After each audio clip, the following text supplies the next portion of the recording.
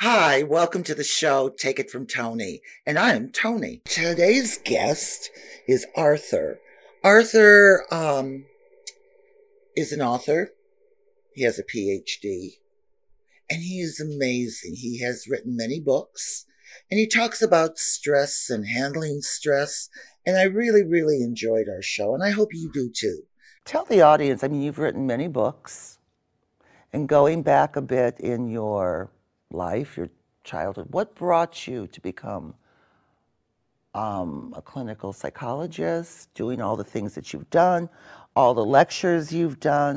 You've been on CNN, Good Morning America, and many shows. So how did all this?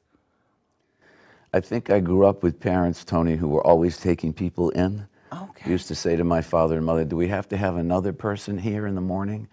My dad and mom had a small furniture store in a town in Massachusetts, blue-collar town. He would always take in immigrants from different countries. He was always counseling someone. My mother was too. My mother was a great listener. In the book I tell stories about her. Yeah. And my dad was a very encouraging, high-spirited person, so people were always coming to him. My mother would complain when my father was in the store, that he'd be in the back of the store talking to teenagers about what they would go to college and what they could do and are they following up on their grades. And there'd be was like a people he should be mentor. waiting on, Yeah. Yeah. He was like a mentor. Yeah, he was a mentor, yeah. So as you were growing up, this is what you grew up with.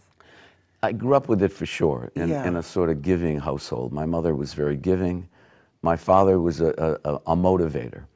So I'd like to think that I have the heart of my mother and the drive of my dad. I think you do. Yeah. We have just gotten to know each other over the past couple years. Yes. And your wife, she is lovely. Yes, she is. Just, you two adore each other. And it's so wonderful to see. And your humor is the greatest. Yes. So as you were coming along, when in your life did you decide this is your chosen work, this is your line of work? Well, I was a history major initially in college, and then I was playing football, and a fellow named Angelo from the Bronx and myself from Massachusetts, we were going to school in Connecticut, and we both had these accents. I'd have to stand up, and the speech teacher would say, you have a beer in Harvard Yard, Arthur, and of course he would speak with his Bronx accent, and we had to go to a speech clinic. And we were both playing football. And I said to Angelo, we're missing practice every day. What are we going to do? And he said, well, we got to change our major to something in liberal arts. And I went to the registrar and I asked him what these different things were. And I said, what's psychology? And he said, well, that's the study of human beings, helping human beings. I said, well, I guess that's it. So it was easy from that point on. And I noticed that I was not very academically oriented, but at that point I became more and more interested because it was what we naturally do, meaning family. Yeah. So it was a natural connection for me. Wow. It's kind of funny how you have a flow within your family where you end up. You asked the question about psychology, and you didn't know that's what your father was doing, actually. No, I was not aware of that, but Yeah. it just seemed to make sense. It's a Yeah. study of human beings, helping human beings overcome difficulties. I said, well, I've watched that all my life, so that shouldn't be too difficult, or at least it would be interesting. Wow, that is. Now, you basically concentrate on many things, but talk to me about stress. What? Well, the stress rates have risen so high in the United States recently. 3/4 of Americans say that they suffer from stress, either emotionally or physically, every day. 50% of Americans say they wake up every night due to stress. And 75% of visits to primary care physicians just in the last 2 years was due to stress. So we know the stress rates have risen significantly, even close to 50% in the last year. So I decided to write a book about stress because so many of my clients come to me and they're not mentally ill, they're not on medication, they don't have a mental diagnosis, but they're very stressed and they don't know how to calm themselves and they're wondering what's wrong, what's missing. Sure. You know. Now, do you think, and I'm going to play a little bit devil's advocate here. Okay. Do you think some of that comes from their growing up? Do you think that the mother was worried about everything and that just kind of carried over? What's your thoughts on that? I think it does have to do with early conditioning. I think we're in a culture right now that is highly stressed. If you listen to the news this morning, you know why you might be stressed. But Yeah. the way we learn to perceive, and this is the thing that I think has been missing in most of what's been written and talked about regarding stress, is the way we perceive has a lot to do with how stressed we feel. Meaning that we learn to perceive early in life with some biases. You know, everybody goes up with some biases. So cognitive behavioral therapy is what I talk about in the book, talks about distorted thinking. So if I look at you and I look at you and I say, oh my God, she looks like my ex-wife, automatically I start to feel some tension. Or if I look at your last name and I say you're French, Italian, English, whatever it is, Yeah. and my family had some prejudice against the English or the Japanese or the Chinese, I start to feel some stress. So these distorted ways of thinking cause stress. So the way we perceive, the more accurately we perceive, the more we can see the truth. And here's where empathy comes in, because I obviously talk about empathy a lot in the book. Empathy is allowing you to see beyond the cover of the book, into the heart and soul of another human being, to see who they really are, not just what they look like or how their resume reads, or where they went to school, or the size of their home. It allows us to see the character of another person, the soul of another person. And therefore, it tells us who to get close to and who to remain distant from. True. You know, empathy is everyday mind reading. So it gives us a way of assessing other people. Isn't that though? I mean, people, I feel, are not aware that they're doing what they're doing, assuming Yes. whether it's a name, like you said, or a look. I mean, wouldn't they have to learn the tools to accomplish what you're talking about? Yes, I mean, that's why the book is very much a workbook. At the end Okay. of each chapter, I ask questions, and I ask you to share the answers with someone close to you. Because we're all too subjective about learning about our own biases and perception. We have to share it with other people so that we gain feedback. Yeah. The most interesting thing is when we have prejudices and biases, we produce cortisol, the stress hormone, which has many, many negative consequences. It causes inflammation, hair loss, it causes memory loss, anxiety, depression. It also it throws off the blood sugar levels in the body so that we crave sugary substances. And it makes us more addictive to eating sugary substances, so it's very related to weight gain. The opposite of that is empathy, what we're doing right now. When we give and receive empathy, when we're truly trying to understand each other, we produce the near miracle neurotransmitter oxytocin, which is what women produce when they're pregnant. Why is it a near miracle neurotransmitter? It increases generosity. It allows us to live longer. It improves empathy. It makes us feel secure and trusting. It makes us open for love. It enhances our immune system. It produces a brain change that makes us feel more secure and confident in life. So one way of relating causes this very good feeling and this important brain change. The other way of relating, which is, your point is very important, Tony, that it's often unconscious. Our biases are often unconscious, but it makes us feel tense. So if I read your last name or I found out where you were from and I have some association, I'm sitting here, but I'm not comfortable. Right. Now I'm producing cortisol. What does cortisol do? It takes our empathic range, our ability to see, a full-length mirror, camera, and it reduces it so that we have black and white thinking. Now all the time I'm thinking, you don't like me, you look like somebody I knew, you come from somewhere I don't like, and I'm going over these negative thoughts in my own mind, my own self-talk, that make me feel uncomfortable, and then I'm really not listening to you. It's very true. It's very true, because I was just having a conversation with someone a while ago, and we were talking about why we're uncomfortable with certain people. Why, when we look at them across the room, it's like, okay, we don't like them. Yes. And I mean, it can go back to maybe in school, in high school, when there was a guy or a girl and we didn't get along then, and it's that hair color, it's that look, Sure. it's that mannerisms, Yes. and you automatically react the way you did then. Yes.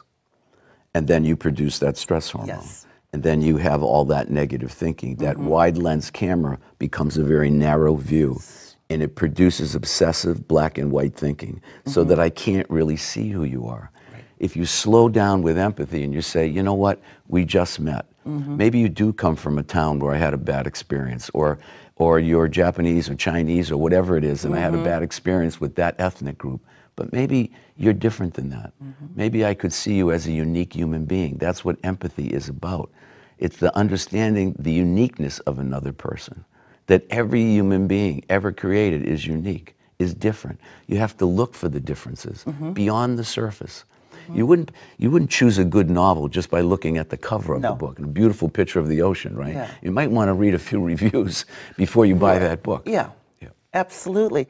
But do you feel everybody has in their heart the patience, the understanding to understand what you're saying, the empathy of, I mean, does everyone have that in them? They just haven't tapped into it? Yes. We know that we have mirror neurons. Babies have mirror neurons. Their mother smiles and they smile. We tune into each other. So we have that capacity. But it's like a muscle. If we don't use the muscle, it atrophies. If we use the muscle, it grows. In my group therapy sessions, so many times I particularly add men, and people say, oh, he doesn't have the empathy gene. But after 6 months or so, learning how to slow down, this is a skill you need to learn. So we all have the capacity to be empathic.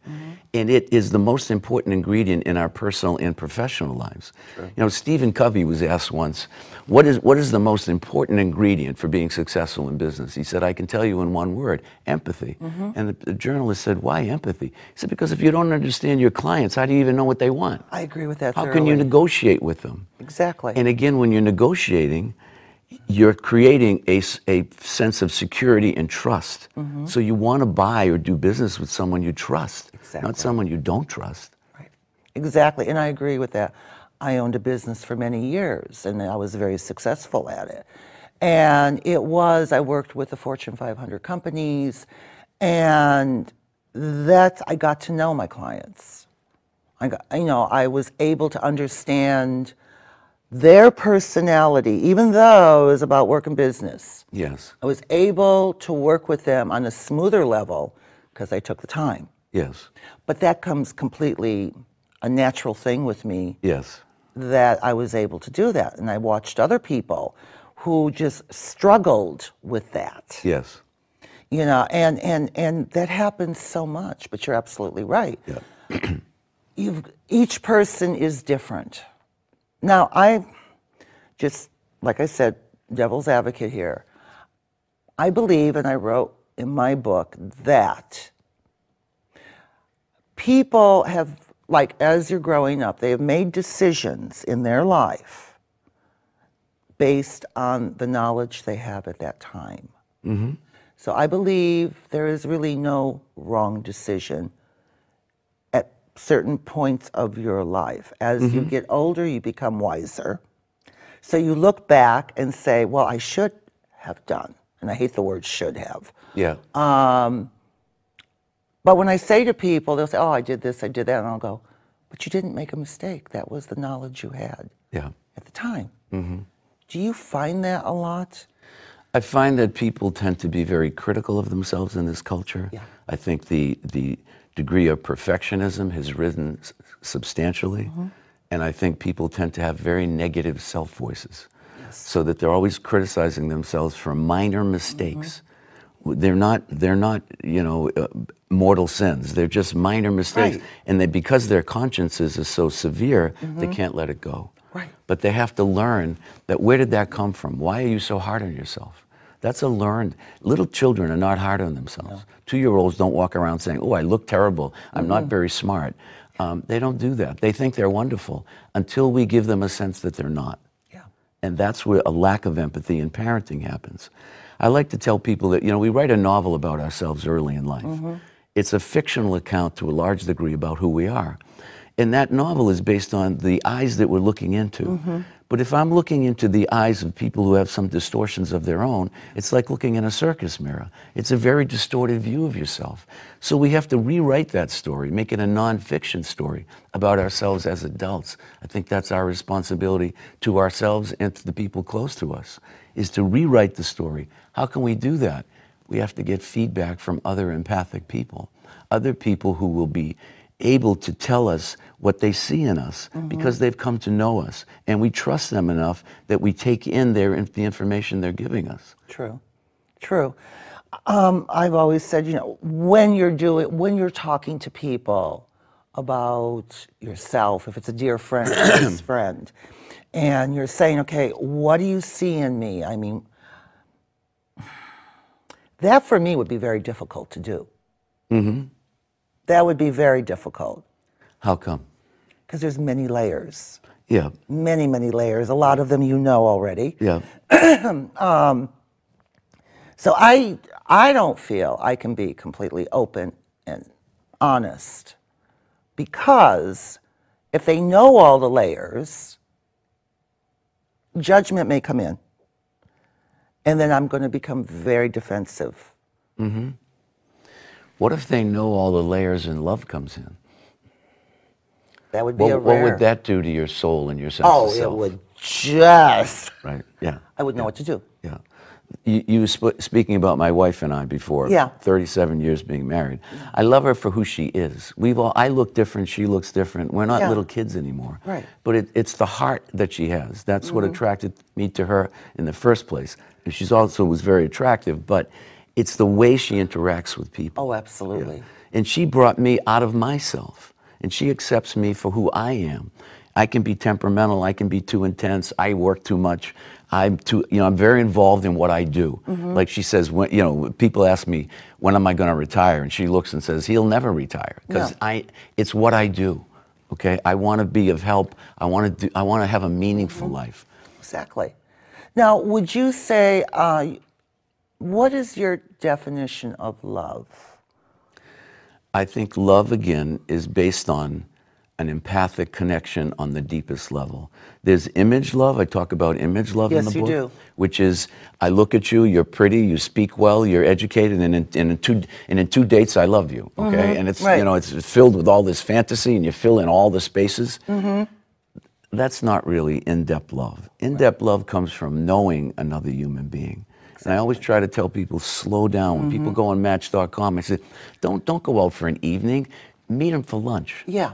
12 to 1, 1 to 2, and then I have an appointment at 2 o'clock. And if you want to stay longer, okay, but don't get into this thing where you're falling in love overnight. Look, we all like to fall in love. Right. But when you really love the essence of another human being, you are in love periodically, but it's intermittent. It's not all the time. True. And that's where the perfectionism comes in. I talk about performance addicts in the book. Yes, and performance addicts drive people crazy because they're always comparing themselves to other people and who they're close to other people. But why do they do that? Because they've come to learn that the way to gain love and respect is through image and appearance. That's what performance addiction is. It's the belief that perfecting appearance and achieving status will secure love and respect. That's because they didn't get the love for who they are early in life.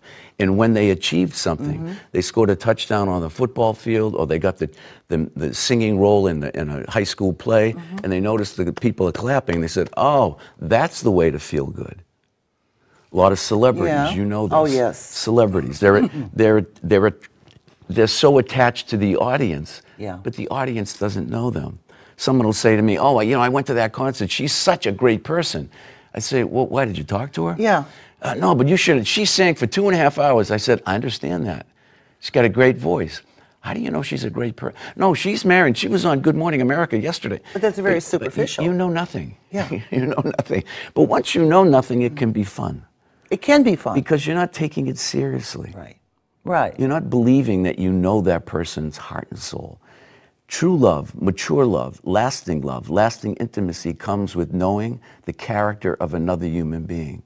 If I knew my mother was sick and you were my wife, and I said, we have to go to the hospital, and it's 2 o'clock in the morning, and she just had a heart attack, and you said, I'm not getting up at 2 o'clock in the morning, I'd say, uh-oh, I married the wrong woman. Yeah. This is not good.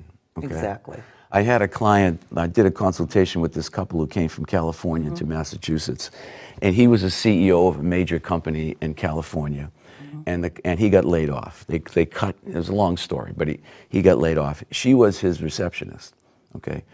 13-year difference in their ages, no children. So they came to me, and I was sitting with them, and I said, well, what's the issue? And she said, well, I really loved Bob when we were in California. He used to stand up and do presentations, and he could speak in front of 5,000 people. And now I come home, and he's in sweatpants looking for a job on the internet. So she was in love with the image. Yes. So I said, but he's looking for a job. Yeah. Yeah, but I just don't feel the same. And I know it may sound superficial, but I just don't feel the same. And she didn't feel the same because she never loved him in the first place. Yeah. She loved the guy in the three-piece suit standing up, giving a PowerPoint presentation. Is that who he is? I see so much of that. I'm sure you have in that world, right? Because you're getting a little glimpse, and then you fill in the whole picture. Just like that early stage of falling in love. Right. You get a little glimpse, and you fill in all. When people tell you about somebody they met, like I say, well, what about? Tell me about her. Oh, she's beautiful. She's bright. She's empathic. She's compassionate. And I say, I've never met anybody like that. Could you introduce me? Yeah, yeah. If you're all those things within 5 minutes. Yeah, I've never met anyone with all of those qualities, like you've just said. I mean, she just sounds perfect. But haven't you found more so today, people are visual and they see surface. It triggers an emotion in them. Yes. And everything you just said is what they do. Oh my God, she's wonderful. He's great. Back and forth. But it's not love. No. Love is acceptance. Yes. On all levels. Yes. And I believe there's more and more of that today with the image. With all the technology we have today, the selfie pictures, as everybody is taking selfies of themselves, I cringe. I really do cringe. We are so focused on appearance. And look, we all want to look good. We want to look lively and look like we have energy. That's fine. But when it becomes an obsession that's going to bring us love and respect, which is what performance addiction is, it's so depressing in the end because it never, ever works. It never works. It never works. You never get to know the person. You fall for more of an image than you fall for anything else. Yes. And so this all circles back, I think, to stress, to people being difficult on themselves. I mean, how many times have I heard right now people say, oh, I'm okay, but the world is in such chaos right now. And it's really affecting them. Yes. I don't understand that because I look at it as there is nothing I can do. I did what I could do when we went to the polls, we voted. Our world now is where it's at. I can't let it affect me. So I have a wall down because I have to go on with my life. Yes. And I watch these people literally go into a depression over things they can't do anything about. Yes. Do you see a lot of that? What do you think of that? I do see a lot of that, and obviously since the presidential campaign and all the rhetoric and the insulting and the greed and so forth, of course it's very demeaning to our souls. It doesn't make us feel good as human beings, and even people in this country are losing their faith in our country and in our Constitution. But people often say, are you a glass half empty or a glass half full person? And to your point, I always say, look, the glass is always half empty and half full. Where do you want to concentrate? I would rather concentrate on this side. For instance, I have more people talking to me about politics than ever in my life. I'm sure you do. And I've been in practice for 35 years. And I see it as an optimistic trend because more people are concerned. More people are following the news. More people want to get involved. More people are marching. I'm not taking a side, one side or the other, but the fact that more people want to be aware. We kind of fell asleep. That's what I think. We kind of fell asleep and we kind of thought things would just be fine, but they're not. And we have to get involved. Every time you hear somebody make a prejudicial comment, every time you hear that hatred of another group, not based on anything but truth, say something. I was telling one of my friends yesterday, Richard Warner, who's my closest friend, one of the greatest guys in the world, Jackie Mason. You remember Jackie Oh, I Mason? remember Jackie This is Mason. one of my best, one of the best skits he ever did. He was doing a little, sitcom, and it was in Manhattan. It was a B thing. It didn't Yeah. work very well. And he'd come out on the deck, and this fella next to him would come out on this little deck of his apartment. And the guy in the next wouldn't talk to him because he was Jewish. So he came out one night and he says, "What the heck is the matter with you? You don't like me because I'm Jewish. You don't even know me. You don't even know anything about me. Now my wife I've been married to for 40 years, she hates me. She's got a good reason to hate me. You hate me because I'm Jewish. You know nothing. You're stupid. She, on the other hand, knows everything about me, and she hates me, but she got a good reason to hate me." Right? That's very true. Right? Yes. Yes. Yeah. That So definitely. when you hear it, when you see it, be part of the change. Don't yell at someone. Don't be overly aggressive. I had a client of mine, he's a CEO, okay? Yeah. Very bright man and nice man, okay? Outside my window of my office, there's a dog bark. And we were talking about athletes, because once in his life he had met Jesse Owens. And he says, "Oh, dogs don't like black people." And I said, "Really? How did you come to know that?" Yeah. And he said, "Well, there was a black family at the corner of our street, and my mom always said, 'Don't take the dogs down there. Black dogs don't like black people.'" And I said, he's 56 years old. And Yeah. I said to him, "Did you ever take the dogs down there?" Yeah. He said, "No." And I said, "Have you ever been in the presence of a black person with a dog?"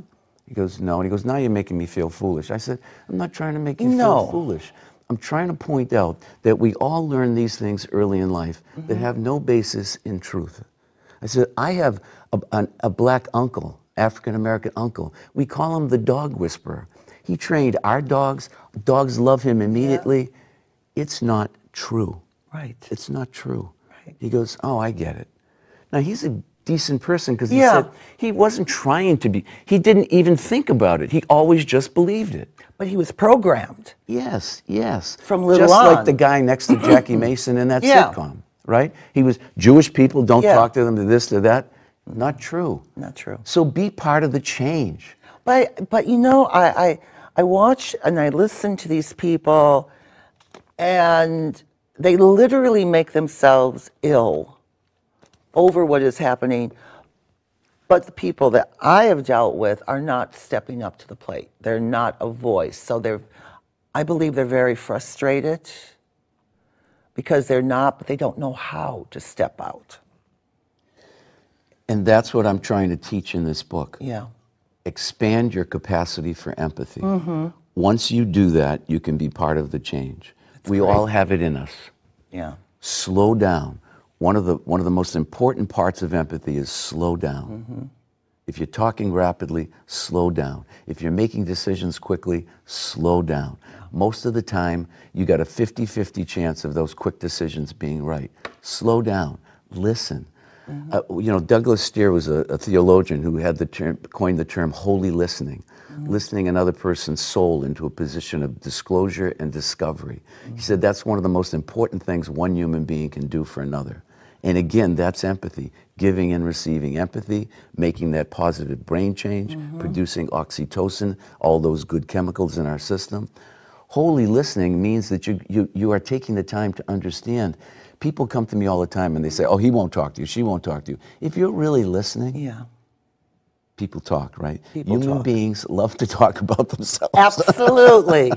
Absolutely. Right? They do. They can't resist it. So when they know you're truly curious and you're truly listening, they'll talk. Exactly. Almost always.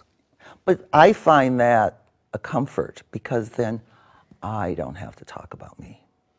Yes. The more I have to talk about you, Yeah. and I am interested, Yeah. and I am learning a lot. I've been accused of the same. Yeah. Okay. Yeah. There's a statement in the Old Testament, beware of the helper. Yeah. So we have to, it's reciprocal, right? Yes. So if I'm telling you about me, at some point, you got to join the conversation. And when I join the conversation, normally it's going to be a very light, not superficial completely, but it'll be very little. Because of that safety piece? Yes. Yeah, okay. Yeah. But what happens when you develop trust with another person? Then I talk. Okay, yeah, yeah. Then I talk, and my New York side But you're a comes up. listener. Yes, I It's am. very obvious. Yeah. I mean, I've done a lot of interviews. I'm not complimenting myself. I just have. And 9 times out of the 10, you can tell the person isn't listening.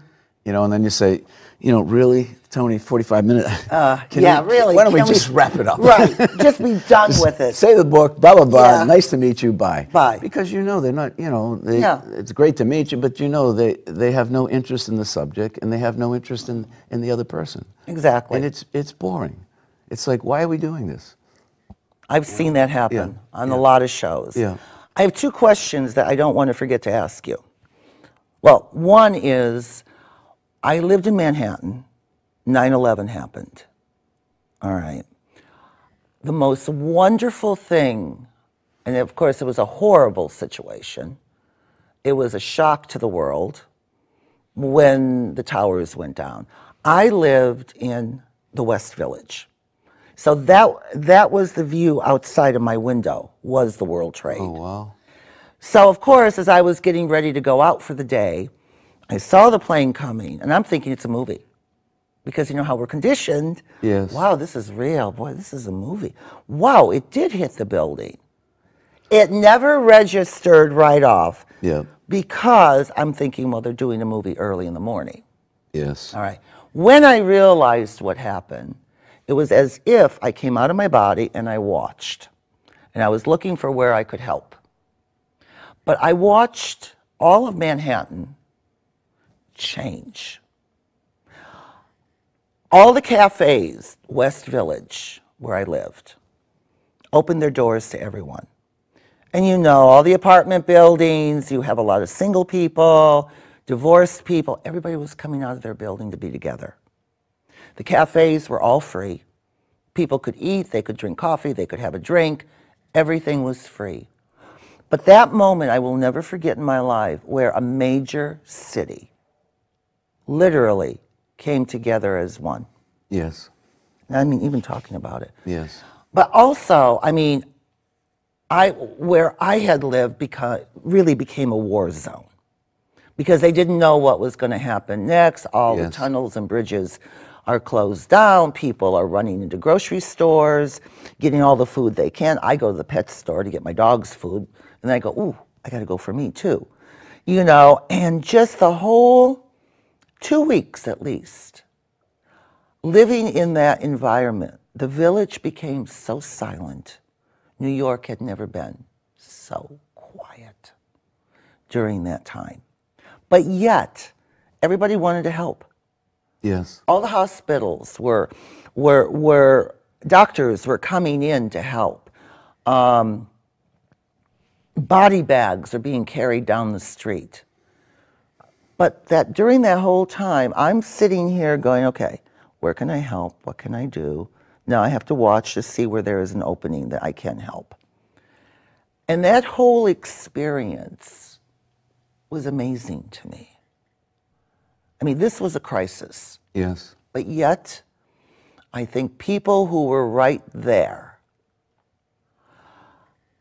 changed.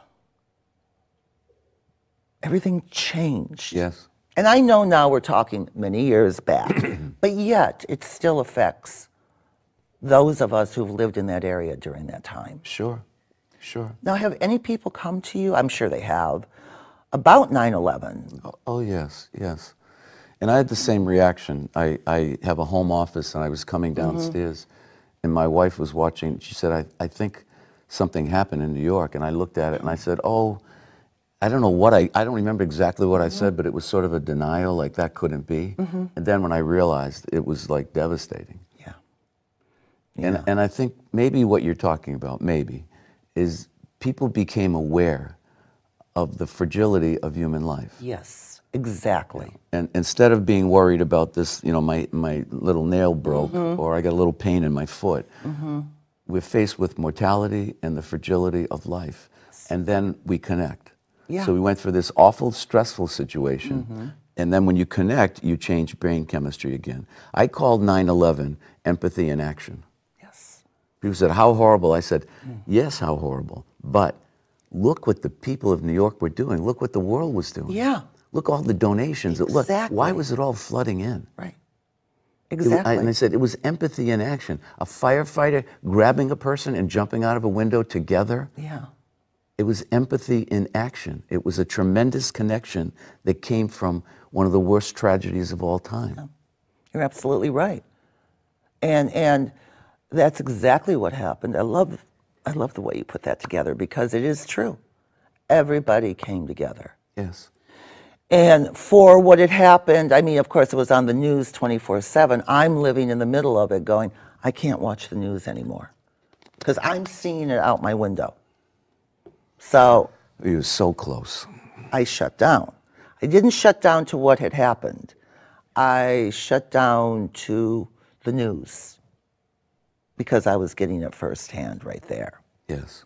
You know, and that really, I think, watching people at the cafes, watching people coming together, neighbors I never knew I had because, you know, in New York now, they still do not know I moved.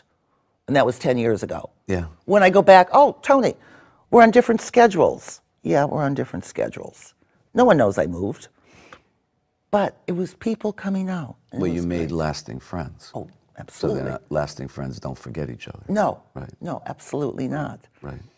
So with that being said, and you're talking about love and image, where do you see the love right there and the image with either life itself, because that's one of the things you talk about. Love is image, image is love. How, we talked about love is acceptance, but there's so many different kinds of love with people, with the world. Mm-hmm. And that's something that you have stressed in your book too, which is very important for people, and changing the chemistry of that. Yes. And you also have self-care. So how does someone achieve self-care? Well, I wrote a chapter on self-care, which includes nutrition and the latest information regarding exercise and so forth. Yeah. But I also wrote what makes us, I started with a story about what makes us resistant to self-care. And that's how we talk to ourselves. Because if you have a negative self-voice, you're changing your mood. We live according to our mood. So if you get up first thing in the morning and you look in the mirror and you say, oh my God, am I getting old? Oh my God, I look ugly. Oh my God, oh my God. And you turn on TV and everybody looks beautiful and you're having a cup of coffee or a cup of tea and you're saying, you know what? I don't even feel like going to the gym. I'm going to go back to bed. Okay. So within 15 minutes, you ruined your day. Yeah. Okay? People ask me, well, how can you exercise every day? It must be easy for you. I say, it's never easy. I do not wake up at 6 o'clock in the morning and say, oh, I can't wait to go work out. Yeah. I don't. I condition my mind the night before, and I say, don't be a baby when you get up, and don't start moaning. Just get up because you owe it to your family, you owe it to your clients, and you owe it to yourself because you're gonna cheat them if you don't take care of yourself. I always say self-care equals other care. If I don't take care of myself, if I got 4 hours sleep last night and I had 3 cups of coffee with 3 sugars in each one this morning, you and I wouldn't be having the same conversation. No, we wouldn't. Right. Absolutely not. So the way we talk to ourselves has a lot to do with how we care about ourselves. We all have a record inside ourselves that was developed very early in life, that novel that we wrote very early. When you drop the needle on the album, and I'll use album because we're of that age, Yes. So instead of playing all 26 songs, you got to kind of step outside yourself. I'm not pretty, I'm ugly, I'm old, I'm not smart. Lift the needle up. Instead of playing all 26 songs, get up and move. Get up and move. Get some blood flow to your brain. It starts to change your outlook. But you have to plan it the day before, the night before. But most importantly, catching that voice inside yourself. It can ruin your life, it can make your life. And we all know if we stop and think about it, we could write down, which is why I encourage people to journal in this book and write down. I'm trying to get at that self-voice throughout the book. You will, by the time that you finish this book, you will know all the records you've recorded in your mind that are negative. Therefore, when you hear them, you can start to intercede Instead of letting it just play out and have a life of its own, don't let it have a life of its own. But you have to know what it is first. People say, I'm just that way. I said, no. No. You weren't born saying I'm ugly. Yeah. No baby comes out of their mother's womb saying, I'm ugly, I'm stupid, and I'm not smart. Right. Nobody does that. You learned it. Anything you learn can be unlearned.